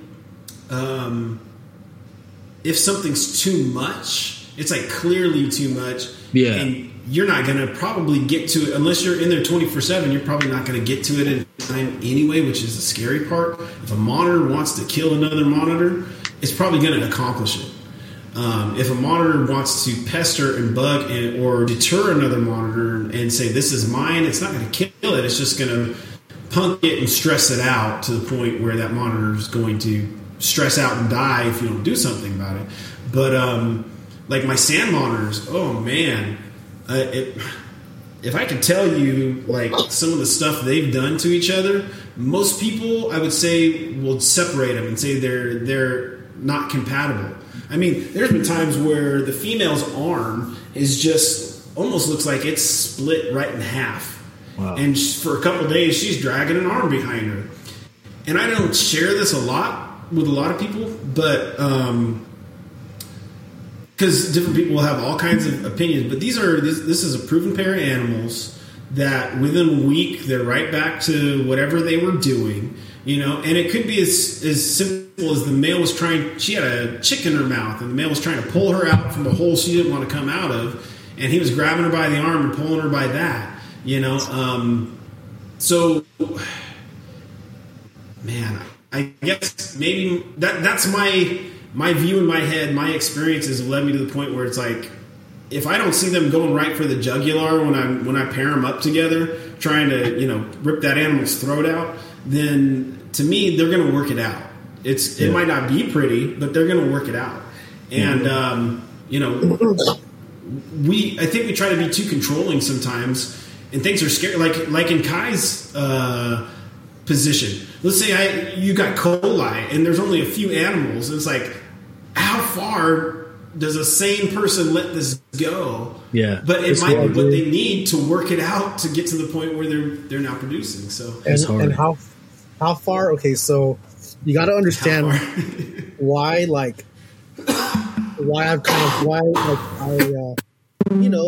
work so immensely hard with them, right? And bro, it's not even the breeding. The breeding is so simple. Like, it's a smooth process when it works, right? But all that beforehand, bro, they're like wrestling and fighting and you know, the male's chasing the female. Sometimes the female's whipping his butt, right? And what I would recommend is not to take anybody else's advice and just study your animals. Yeah, I like that. Then what you're going to do is just play off of the interaction and the behavior. Like, if they're, you know, if the male is too aggressive on the female, or the female is really aggressive on the male, or they just, you know, they don't really work well together, then you'll have to separate them and then only introduce when you know she is developing follicles. Okay. So essentially, that's the only time that you'll be doing it. And for me, in 3 or 4 of my clutches, that's the case. The case is they live in the cage together, but there's a partition, and then the partition, I have a pipe that runs through this little hole, right? This little square hole, and the pipe runs through both enclosures. The male can't fit through the pipe, but the female can, and she'll just go through back and forth whenever she feels like it. Most of the time, she'll stay on her side, but if she wants the male's attention and things like that, she knows to go right over. Currently, I've been really good with him not beating her up, which is, like I mentioned earlier, he's changed so much. But I don't just take that as being like, I get complacent and be like, oh, they'll be fine now. Because they may not be when he's trying to breed, she's not receptive, and then he bites her. You know what I mean? or she's nest guarding and she just laid or she's about to lay and she's not having it at all, so she's going to try to kill him. So if you're introducing your animals now, tree monitors, don't get me wrong, many times they can be quite compatible, right? You've seen a lot of people keep them together, but that's not always the case. That's what I was going to ask. Nest defensiveness, for one, I've seen that's a big thing. Right, and it's a major thing with females for sure, because it's essential. She's doing the motherly thing of protecting her eggs, and she thinks the male who's going to be opportunist and try to eat those, and then she's going to protect them. And so I typically give it about 2 to 3 weeks after she's laid to then undo the latch, and then she can go back over, right? But it's not always that case. And then I have a couple other monitors that they're okay. They have bites on them, but they're not like, it's a little tussle, it's something that he got bit right here, and then it's just now a scar. It healed over within a day or so, it's never too bad. So I'm just like, hey, I'll take it for what it is. If it's too bloody and somebody's limping, then I'll then separate you. Now, all of my enclosures are built this way now, except for the babies' enclosures. But for the adults, there's a partition in every enclosure. So when it's time for me to lock the female up and away, or they're done breeding, she's on that side and he's on this side. For you, if your enclosure is extremely big, and let's say you don't design it with the partition, right? How wide is your enclosure? It's 5 feet across, 4 feet deep. So that's pretty decent. If you design it with a partition, then I would say do it, so that way you don't have to make another enclosure. But if you don't do it, and let's say you just leave it in there during the time of her laying or after, it can be pretty bad for him, or bad for the female if he's too aggressive, or bad for your results if you're really trying to get eggs, but you left a male in there and he just ate them as she popped them out. Yeah. So that's not always smart either. So you might have to have a separate little 4 or 5 foot enclosure that he just goes to on vacation. That was my plan to do a separate. He goes on vacation, right? And then whenever you're ready, or whenever you feel she's ready, you put him back in. The reintroduction, bro, may not always happen and work out the same as what it did before. Some females may be really ornery to the whole space now.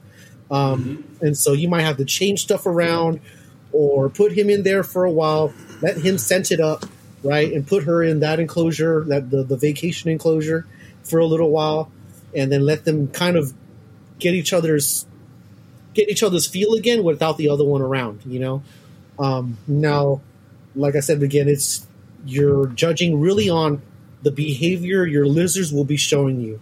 If you feel like they're okay and they're not tussling and fighting, or and sometimes, bro, it might not even be nothing about fighting, but let's say food time, right? Food time sucks because he's so like a male. He's basically going to eat. He's going to be right in front of your face, taking all the food. Yeah. And then she gets what?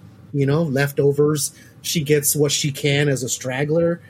She's so shy that you got to, feed her in a tube, or put her food in a tube.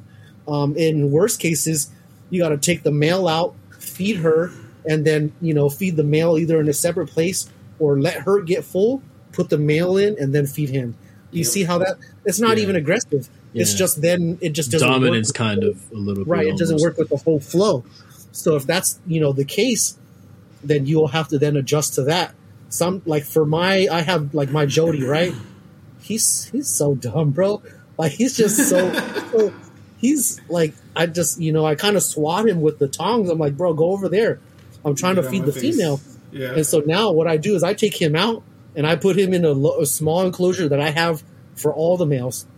Whenever the male's not really getting along, I have a couple extra enclosures for space, essentially, right? They're just empty to just throw a monitor into. Yeah. Let's say I need to clean a cage or do something, I just put them in there.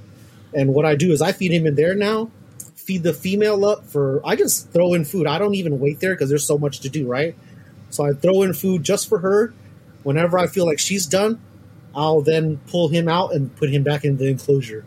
But picture doing that every day, so it's tricky. That's why for me, I always recommend the partition or to have space between it. You can throw in a ton of food, but damn, that also means that the male is unregulated, and he's just eating so much that he's just going to get fat anyways. And fat monitors don't breed well. And I've seen that was a problem in someone that was actually keeping them. They were basically just unregulated, throwing in food, and the male was getting it all. The female was getting next to nothing, and that doesn't bode well. So right. Yeah. So those are some things you might run into, and not always is it like that, but it definitely is a possibility, and it's a high one just because I've seen it happen quite a bit. Males get really comfortable naturally. The females are naturally pretty shy, and so they're more timid. They're gonna wait, So it's one of those things. Some ideas would be to have females be led into a tube, and then she's fed in the tube, right? So she doesn't really get the traction of the male to come over, and then he's fed, and then you just take care of him quickly with some bits and pieces and things like that. I like it.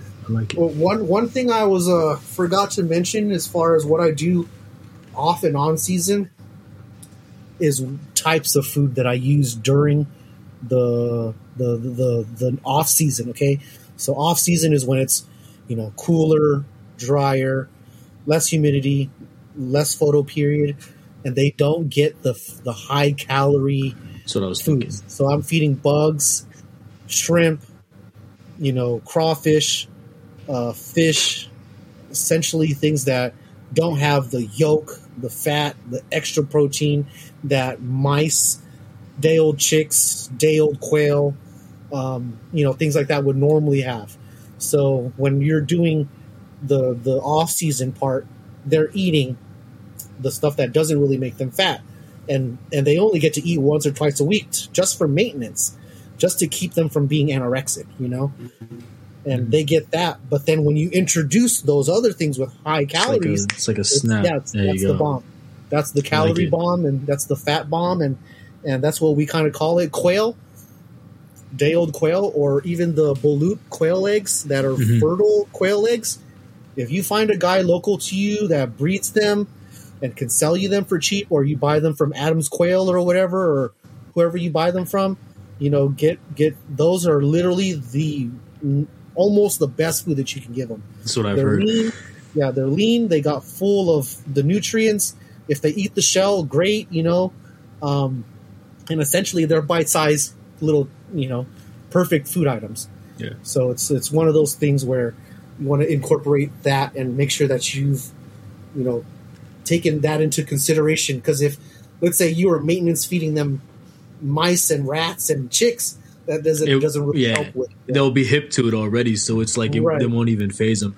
We have small chickens; they're called bantam chickens. So the eggs are pretty small, but they're a little bit more fatty than quail is. You know what I mean? I mean, it would still work, but I think I've talked to Adam in the past, so I think I'll probably end up going the quail egg route as well, just for variety as well. Right, and it's good enough to throw in a Ziploc bag, freeze it, pop out 5, 10 when you need them, defrost them. They defrost so fast, and you just use those as. Honestly, man, if I can feed just that, and then I use my fish and crawfish, that's what I would use. But I have, the animals are a bit bigger. If it was like an Ackie or the tree monitors, if I had them, I would utilize those a whole lot more. Cool. But yeah, man, it goes to show from what you're feeding this to what you're feeding then, and it works for me. I like it. Yeah, that makes a lot of sense. Cool. Right. I had one more question, and then we can go to the last section that you wanted to talk about. I gotta ask because it's been pending on my mind for months. What are you guys doing about the floodlight, the halogen floodlight ban? Oh, Other than dude, stocking up? we're almost not doing anything. No, I'm scared. I really am. We're at the mercy of. Oh, you guys are in California too, so you guys right? Yeah, we were the first ones to get implemented, right? But I've been a criminal, man. I get stuff imported. I ain't no rat, man.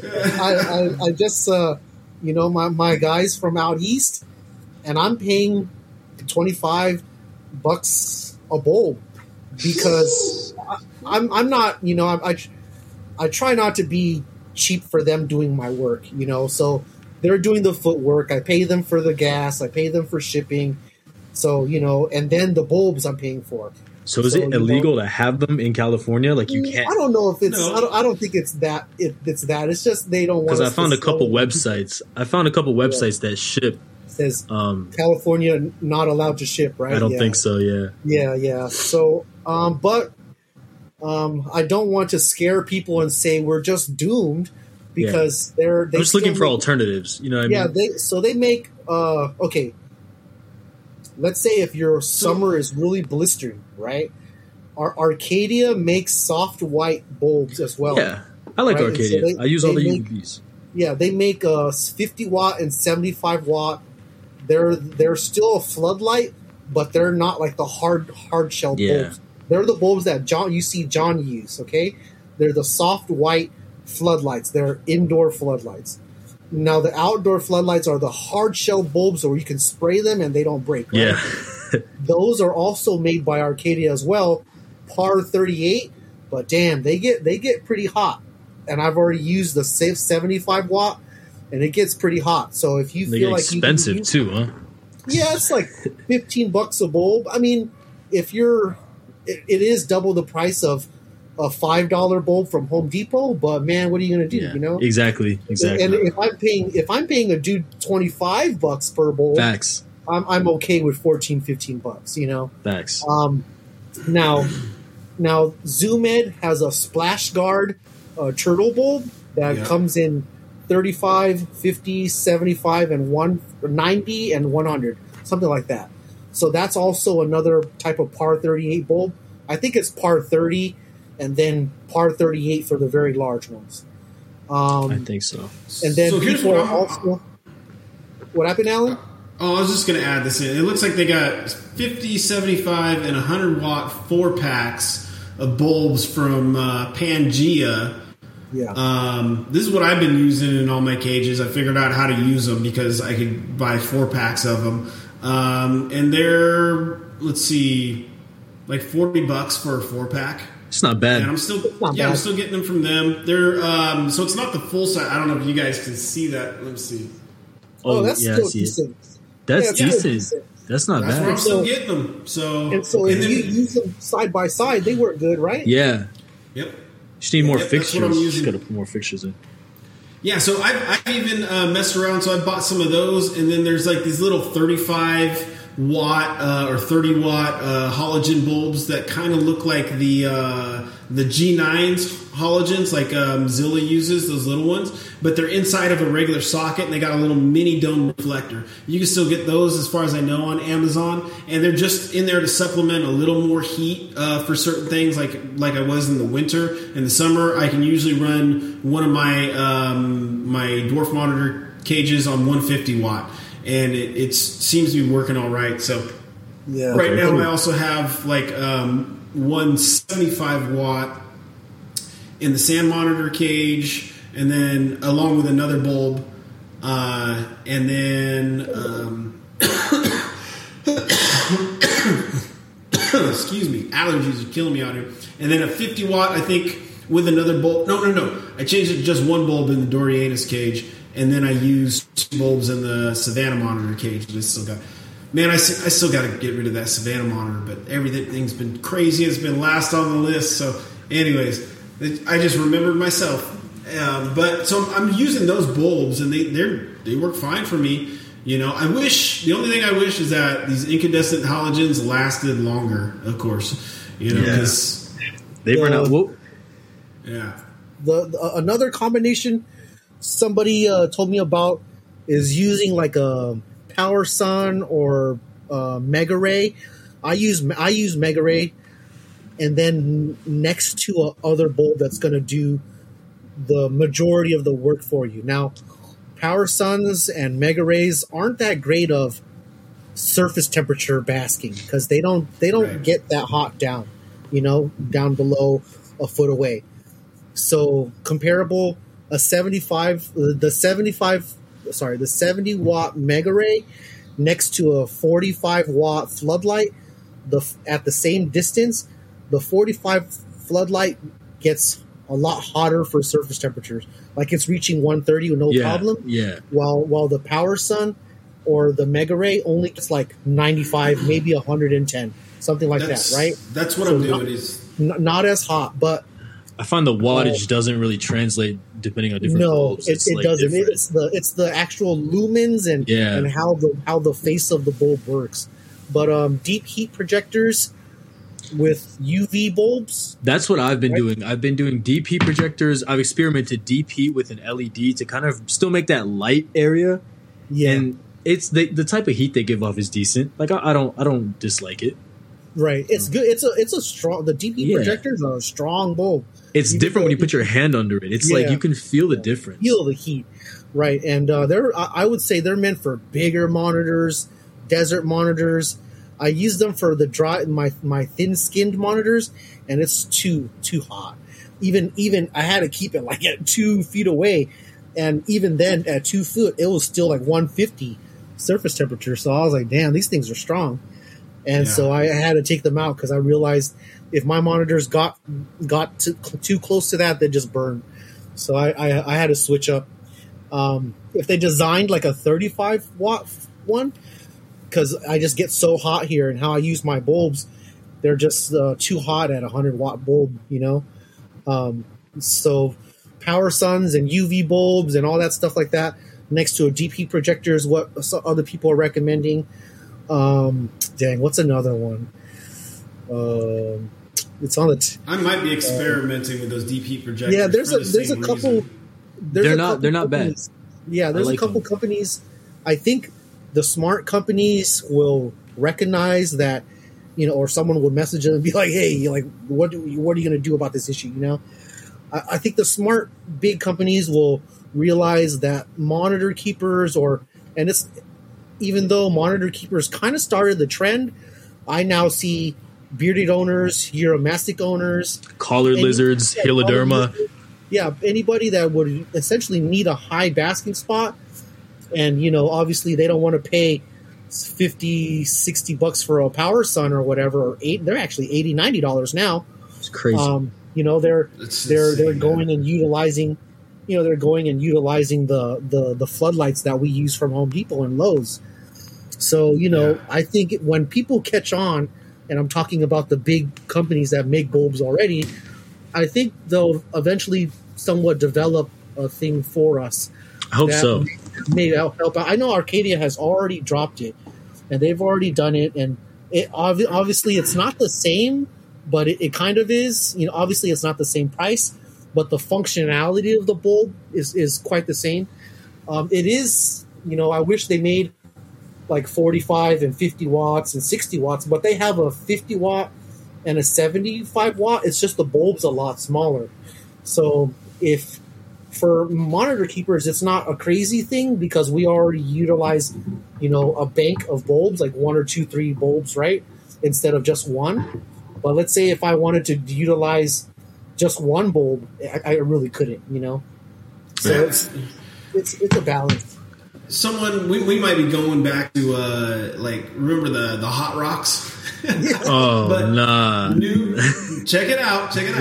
New technology, basically, make it a lot safer for surface temperatures and whatnot. But it's almost like a little parking garage, something they can walk into. So you have heat both at the top and at the bottom. I mean, we're already doing similar things like that.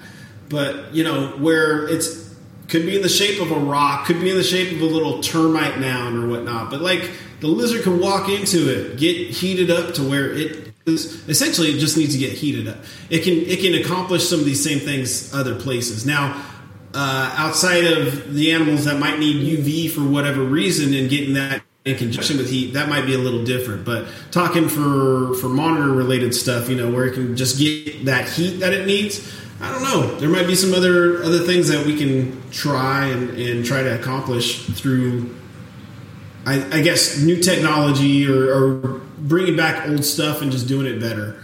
So that's kind of what you reminded me of. What Ron St. Pierre does. I saw on one of those videos. It's like the thing where, remember, he put the plastic greenhouse paneling inside of that basking area, right? So because his laces couldn't get to that high temps that they needed, so the sun came through that and it made an oven basically to that 150. That's very similar to what you said. I think that could be applicable as well. Yep. Yeah. Yep. Yeah, man, you kind of got to think outside the box a little bit, even with the design, right? And so, a black, like, let's say if I used like the setting that I was talking about earlier, the power sun and the floodlight next to each other. If I put a black piece of slate underneath that power sun or that mega ray, I'm pretty sure it'll help get it up there, But on wood, I'm usually mostly using wood because my mangroves, they don't like to bask underneath blistering hot stuff. No. They're like a cool jungle shadow basker, That's the type of basking elements that they like. So, yeah, man, think outside the box. Like I've seen guys that basically have like the outdoor stuff. I've seen them spray paint a piece of plywood black and just set it there, and the sun will make that thing much hotter than the square footage around it, And you just got to think, man. I think I forget his name. I think it's Bert Lang, the gentleman that died that used to breed the tegus, right? Dude, if we actually went into his brain, or he had like a book of photos, and he uses the most weirdest things that you could just stuff around your house, bro. Like you guys didn't grow up with him, and we got to see the end of him. But man, during his primes and stuff, and what he would utilize, he'd use like black rugs and like just tin cans, scientists, MacGyver stuff. Literally MacGyver, anything, right? And so you got to go back. I understand the hobby has it's grown. We make our backgrounds now, and all those other things that are evolving, right? But dang, sometimes we just got to take it back to all crazy, regular, things that may not make sense to people. It just makes sense, It might look stupid, but if it works, it's not stupid, And it works. A nice looking enclosure is only good if it's functional. You can have an enclosure that's functional and it doesn't look naturalistic, and it still works just as good as one that's naturalistic and functional. But if it's just naturalistic, it's useless to the animal, right? Yeah. You got a nice looking enclosure that's 60 degrees all around. There you go. So all right. Yep. Okay, you got any more questions, brother? It was a really great podcast. That's about it right now, man. I appreciate you guys for all the info. You guys are two wealths of knowledge for sure, man. Okay, we go back to the drawing board all the time, though. We're like, wait, what did I do? What did But hopefully in another year I can come back on having some more breeding experience and kind of we could talk again about what's worked, what hasn't. So yeah, man, we'd love to have you back on for round 2, even your enclosure build.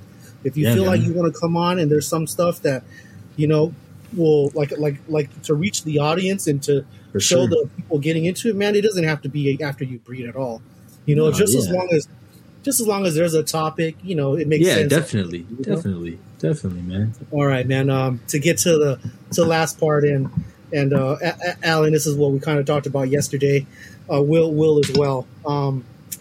This is off topic to what we're doing, but it's still regarding monitors, or it's regarding keepers in general, and this is kind of a whole 180 switch on what we're doing as far as topics go. But Will is one of the, I would say younger generation leaders, as far as what he does. He's getting into the YouTube world and more into monitors, and it's not to say that he's like the leader or something like that, but no, we all are in some way or another contributing to the younger generation coming up. Even Alan, even guys that have been around for a long time. Like like John or something like that. We want to nurture the young crew coming up because, some of the things that have been going on in the groups and through people, just maybe their egos or whatever.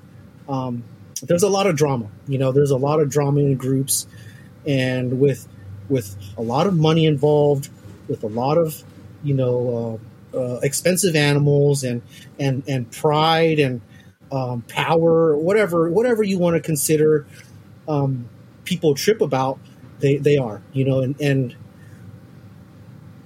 when it comes down to, like us, me and Alan working with, I didn't know Will was 19 years old, but, we're trying to nurture the younger generation, even if they were 5 or 7 years old or 10 years old, we want to make sure that we're grasping them in a way where they're not seeing this bad behavior as okay. I don't want to see people fighting or, being so egotistical with knowledge and fame or whatever. As far as we go, we kind of need to work together because we're all kind of all we have. And now to speak specifically about monitors, we wouldn't be here without people like John willing to help all of us. Right. People like Dave Kirshner willing to help all of us. People like Mike Stefani doing things for all of us. So for us to take what they've done and then kind of claim it as our own and then, either hoard information or choose sides or create little cliques and then not work with those guys, or I try to work with everybody, and to take me, for example, and let's say Aubrey, right? Because people have already tried to pin us against each other when we're actually on the same team, if Right. we don't bounce information off of each other, the coli may not have gotten where it has gotten this year. If it wasn't him messaging me and me messaging him for information, even if he's looking up to me, I'm still asking him for information. Hey, what are you implementing? How can it help me? What are you doing? How can that help me? It's things like that. If I were to be egotistical about the coli and being like, hey, I'm the only guy doing them, and not work with Aubrey or not work with other people that are in the Indicus world, the Indicus world would stay the freaking same. It would be nobody breeding anything, nobody hatching anything, nobody getting from scared, frantic imports that are basically disregarded because of their natural behaviors. They'd get nowhere. But look at us now, me and Alan and a few other members, we're in this big chat, and it's got members from Denmark, Canada, all over the United States. And we work together and we bounce ideas, and it's no longer just 2 people, it's now 25 people that are throwing information out there. Yeah. What can work for me can possibly work for you. Try it. We have zookeepers and regular novice all in the same group. And, for us to work together and try to grow from what we saw monitors like 10 years ago till now, I think 2023 is probably one of the best years for monitors. Absolutely. I mean, you got to look at it. Like Crocs, Dumerals, all types of tree monitors. The coli that me and Aubrey have been able to do. Ham Spencer, things that were dreams before now are actually being done because people are working together. Right. So with the drama, like I don't want to name names or, people know who they are and what they may be doing. I really recommend, just trying to work together, trying to drop some of the ego and just leave that at the door. Because at the end of the day, it's about the animals. It's about, if you really cared for the animal, you would really try to go the extra distance, even if you didn't like that person or you didn't agree with what they're doing or, maybe you guys bump heads or whatever. The animals progress nowhere if you guys aren't trying to work together. And so, it might make you a better human being when you realize, hey, like, I shouldn't have treated him like that. We could try to be a team rather than working against each other. And so if you're bumping heads with this person, how does that help the animals in turn? How does that help these people in turn? It really doesn't, and the bashing and things like that I see in groups, I try to avoid it. It's like you looking on the internet and you decided to step in poop. I can choose not to. I can choose not to. And you can do the same, with where, you try not to throw words back and forth and make a fool out of yourself on the internet when these younger generations are looking at you. Then they'll see that this is okay when it's not, And we're trying to get somewhere further for monitors, period. We're not done yet, There's still a whole lot of species to be bred. Yeah. There's still Dumerals, there's still Dorianas to be bred, tricolors to be bred, roughnecks to do better, grays, gold spotted. So many species that we can, now we're implementing more things. Like even the simplest import, like Nile monitors, there needs to be some type of sufficient ground for people that want to breed those. And they can't just be written off as $5 imports, because that's what they come in as. You buy 1,000, they're $5, because people are selling them for $25, $30. How much do you think they got them for? And me and Alan, we've talked about this a lot. Niles are one of the prettiest monitors that are out there. Absolutely. They're one of the beautiful. But they're so disregarded because they're cheap, and they may have a temper, but my Indicus have one too. And you have to get people to love these things. Like, essentially care about them enough to go the extra mile, to put in the effort, even if you make no money, even if you break even, even if you go broke and go crazy, losing your mind trying to figure them out. They need that effort. And so I want to kind of end this podcast, with hopefully people that do listen to this understand that the drama, it needs to stop, or you need to keep it cordial at the very least, and keep it off of the groups where, the younger generation growing up, I don't want them to see like clicking up and working together, but then these guys suffer. Those guys that suffer, so do their animals. So does monitors in general. And if we love monitors like we say we do, this is what you'd be doing, Right. And just to touch on that, I don't involve myself, and I don't go looking for a lot of the stuff like Kai said. I stay out of it, and I just never even click on it to begin with. So I'm oblivious to a lot of even the stuff probably Kai's referencing at the moment.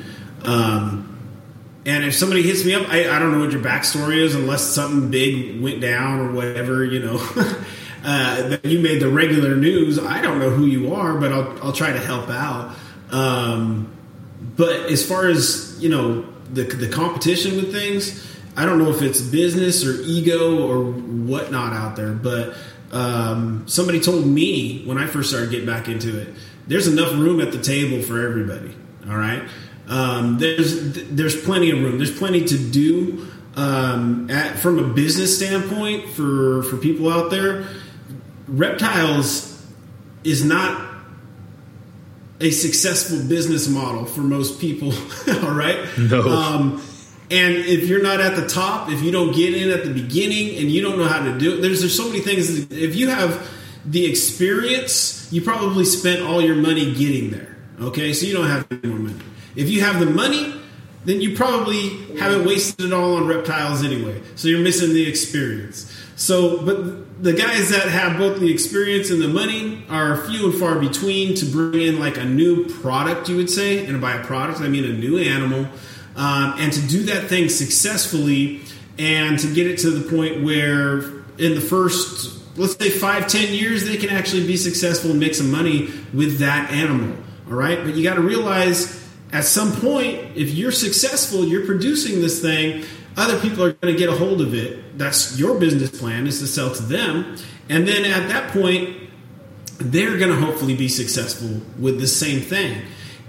So, if more people start breeding Kimberly rocks and being successful, if we can really figure out across the U.S. how to hatch them consistently, the price of them should come down to whatever, maybe an Aki is, or an Aki should come down because there's a lot of people that people that I've sold to, people that have listened to this podcast, they're now being very successful with Akis. So if there's a lot more breeders out there, then naturally the price has to come down. So I see people get hung up and people fighting about prices on things. It's like, hey, when there's a lot of a product, when there's a lot of a product, the price has to come down. There's other places. Supply and demand, homie. Right. Yeah, and you have to accept that. You have to accept that. I think some people are like, hey, this guy's doing it, and now I have competition. I'm just going to bail. I mean, you can bail, but are you scared of a little competition? That just means you got to work a little harder. You got to charge a little bit differently, or go above and beyond to provide more than just the animal. You're providing service. You're providing, knowledge. You're not only providing excellent help, but, you've then become a friend to these people. They're not just a customer. You then, if you purchase something that I worked blood, sweat, and tears for, literally going crazy where I'm like burning out, if you buy one of those at whatever I charged you, you then become technically family to me. You become someone that, oh man, like, hey buddy, like how's it going? It's not just here, buy it and you go your way and I'm going my way. It gets to that point where I put in so much work to this.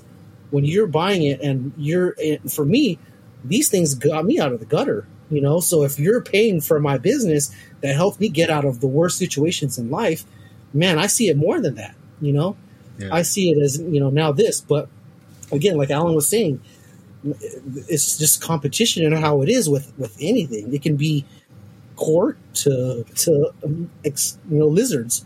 So, I just want you guys to work together. We can literally run the world together with how these monitors are going, and it doesn't get easier. We just get better. Right. Yeah. It's the next task is quite difficult if you consider Dorianus and tricolors as the next task, but we then become better at the knowledge that we've attained, and then how we're going to then implement it into our practices. Yeah. So, and I will say, just for the younger generation of people who we see the monitor game, the reptile game, but especially the monitor game evolving in the ways that we keep. But some of the younger guys, myself included, I'm guilty of this too, but I've since changed my mindset. Sometimes you'll see or you'll feel unaccepted to a certain group, or you'll feel like people are holding information away, and then you'll tend to like take this stance of, oh, we don't need the OGs, or we don't need these people who have done it before me because they don't want to help me. I can do it by myself. And I just want to encourage all the younger guys, that's not the right way to go about it. Or even if you don't agree with the way that someone does something, it's not right to hold that against them and to not take anything. Because even the people who you may not agree with their husbandry practices, they may still be producing animals and have healthy animals. There's still some good that you can garner from them, and there's still a lot of information that you can learn. So I just want to kind of send a message like, guys, let's try to not make enemies in this whole thing. Let's try not to bash heads, try not to be in competition with one another, but more so let's try to, just like Kai and Alan said, work together. And we're doing this for the animals at the end, guys, whether you're in, the US like us, whether you're in Canada, in Australia, in South America and Africa, in the UK, shout out my guy Paul, but like anywhere, guys, we're all doing this on a global stage together. There's no bad that can come out of us working together, but there is a lot of bad that can come out of it if we decide to recluse and click up and stuff. So that's all. And yeah, man. So it was a great podcast, man. Really man. It was Alan, a lot of fun. Anything else, brother? No? I don't think so. I think we could wrap it up there. I could go on with stories and stories, but yeah, man. No, it was amazing. It was amazing. I'm really glad that we're able to work this out, Will. For sure, guys. probably one of the dopest podcasts, I think, with so many messages in this one, you know? Yeah, man. And yeah, man, I see how things are erupting. And even if, you know, I grew up that way of clicking up and, you know, fighting with other people and things like that. I don't want that in my future. I don't want that in what, you know, what I'm trying to show the younger generation, because they look up to me like, you know, I'm like something crazy. I'm just a regular guy trying to breed monitors and keep the peace as much as possible, you know. I don't say this stuff from a condemning standpoint. I say this from a standpoint of this is how my mindset was, and I've realized that it's not the way to be, guys. Yeah. It's really not. We can all work together, and it'll just be so much better. We'll have more success. Who doesn't want more success with breeding our favorite animals in the entire world? You know what I mean? Right. We get to wake up every day and see our favorite species that we dreamed of when we were kids, and then we want to take that and be like, oh, I'm not going to share this with you. When, you know what I mean? Like, right. Yeah. But I will say this. For those guys that do want that edge above the competition, go ahead and buy your grasshoppers from Kai, because that's going to do shameless plug. Everybody loves grasshoppers now. You know, but yeah, and like I'll say this myself, man, it's not even about the grasshoppers. I've seen people do it without it. You know, it's just I just introduced a different feeder than you using mice. So, you know, it's something different. Oh, man, I was just throwing that in there to have some fun with the people. It's the wings, man. It's the wings. I will say, when I first got my Pilbara, it wouldn't eat anything for a month or 2 months, and I was getting worried. Dude, I threw it a grasshopper, and it clicked. It was a mix of the grasshopper and a deep heat projector that just turned it on. And the wings fluttering, man, it's... You know, the imported tree monitors, the Parsoni, horned lizards, so many fresh imported stuff. People, you know, they come to me, they ask for the grasshoppers, and bam, in months their animals never eaten, but once the grasshoppers were introduced, they saw the lizard light up. And so much of those animals you named are canopy dwelling animals, right? And we've been trying to feed them ground dwelling feeders. Like a tree monitor or a chameleon, they've probably never seen a roach or a grub in their life. What do they see? They see stick bugs, grasshoppers, and katydids. So when you give them that, in their mind, it snaps. It snaps, and they're able to go. And it's just now, that's how we think. It's how, you know, as much as we love the captive, you know, manipulations that we've been doing with what we have available, man, we still have to take from the wild. We still have to incorporate what the wild is doing and then put it in our box. Because they do it the best. Yeah, they do it the best. Nothing beats the wild, you know? Yep. All right, man. Hey, it was great to have you on, brother. Yes, sir. Alan, Thank you, guys. Where can they find you, man? Well, they can find me, of course, Origins Reptile on Facebook and Origins_Reptile on Instagram.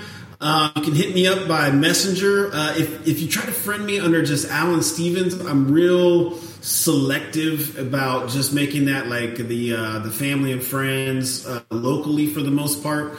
There is a few reptile people, but there's usually some history behind it, you know, for whatnot. So don't get offended. Just you can always message me on something. I keep that for my sanity too, because if I don't, then everything would be reptiles, and I try to keep that separation in life just for my family's sake, for my own sake, for things. So, you know, find me on either one of those first two mentioned, and or reach out, and I'll get better soon once everything's done and moved in about getting back to people on a more consistent basis as well, because this has been taking up a lot of time. But that's where you can find me. Will, what about you, man? Instagram, Mr. Will Exotic, or you can watch my YouTube videos at Will Exotic if you like monitor-related content, listening to me ramble about my favorite lizards in the world.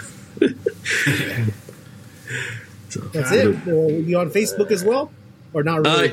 No, I'm perpetually on Facebook. Unfortunately, you know, mostly just learning from you guys and the tree monitor groups. But if you guys have questions about different monitors, I'll try my best to answer them. But I'll also gladly refer you guys to people who are more knowledgeable than me if I can. So, Kai, where can they find you? You can find me on Instagram under big_lizard103. But I'm even though I'm on Instagram a little bit every day, I'm on Facebook a lot more and much more responsive on Facebook.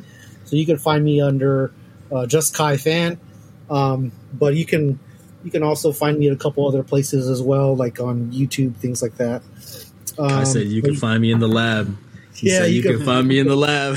You can find me busy working, man. All right, Alan, you want to close this out, brother? Yeah. Again, we're brought to you by the umbrella, I would say, of Morelia Python Radio Network. Eric's a great guy. Owen, great guy. If you're not familiar with what we're talking about, just do a word search for it. You're going to get linked up with not only the original podcast, Morelia Python Radio, but all of the other podcasts that they now have. There's at least 10. I haven't even counted in a while. There's probably more, covering almost every topic out there. And then you can also seek out information on there. You can email Morelia Python Radio. You can follow their Facebook and Instagram. There's a lot of great information. They do a calendar contest for a lot of the carpet pythons. There's carpet fests all over the U.S. if you're into carpet pythons, like everyone should be, because they're awesome. But just do yourself a favor, go on there, look it up. Even on their original show, they had multiple guests. Some going back as far as 10 years ago, with different different monitor keepers, sharing some really cool information on there. So there's a lot to learn from some of these old school keepers and the way they would do things. Or we say old school, but this is just the way they would get things done, and incorporating that, and maybe it'll spur you on a new idea. So I encourage you to go back and listen to all that stuff. You can just soak yourself in it. So there's that much content out there. So give it a listen.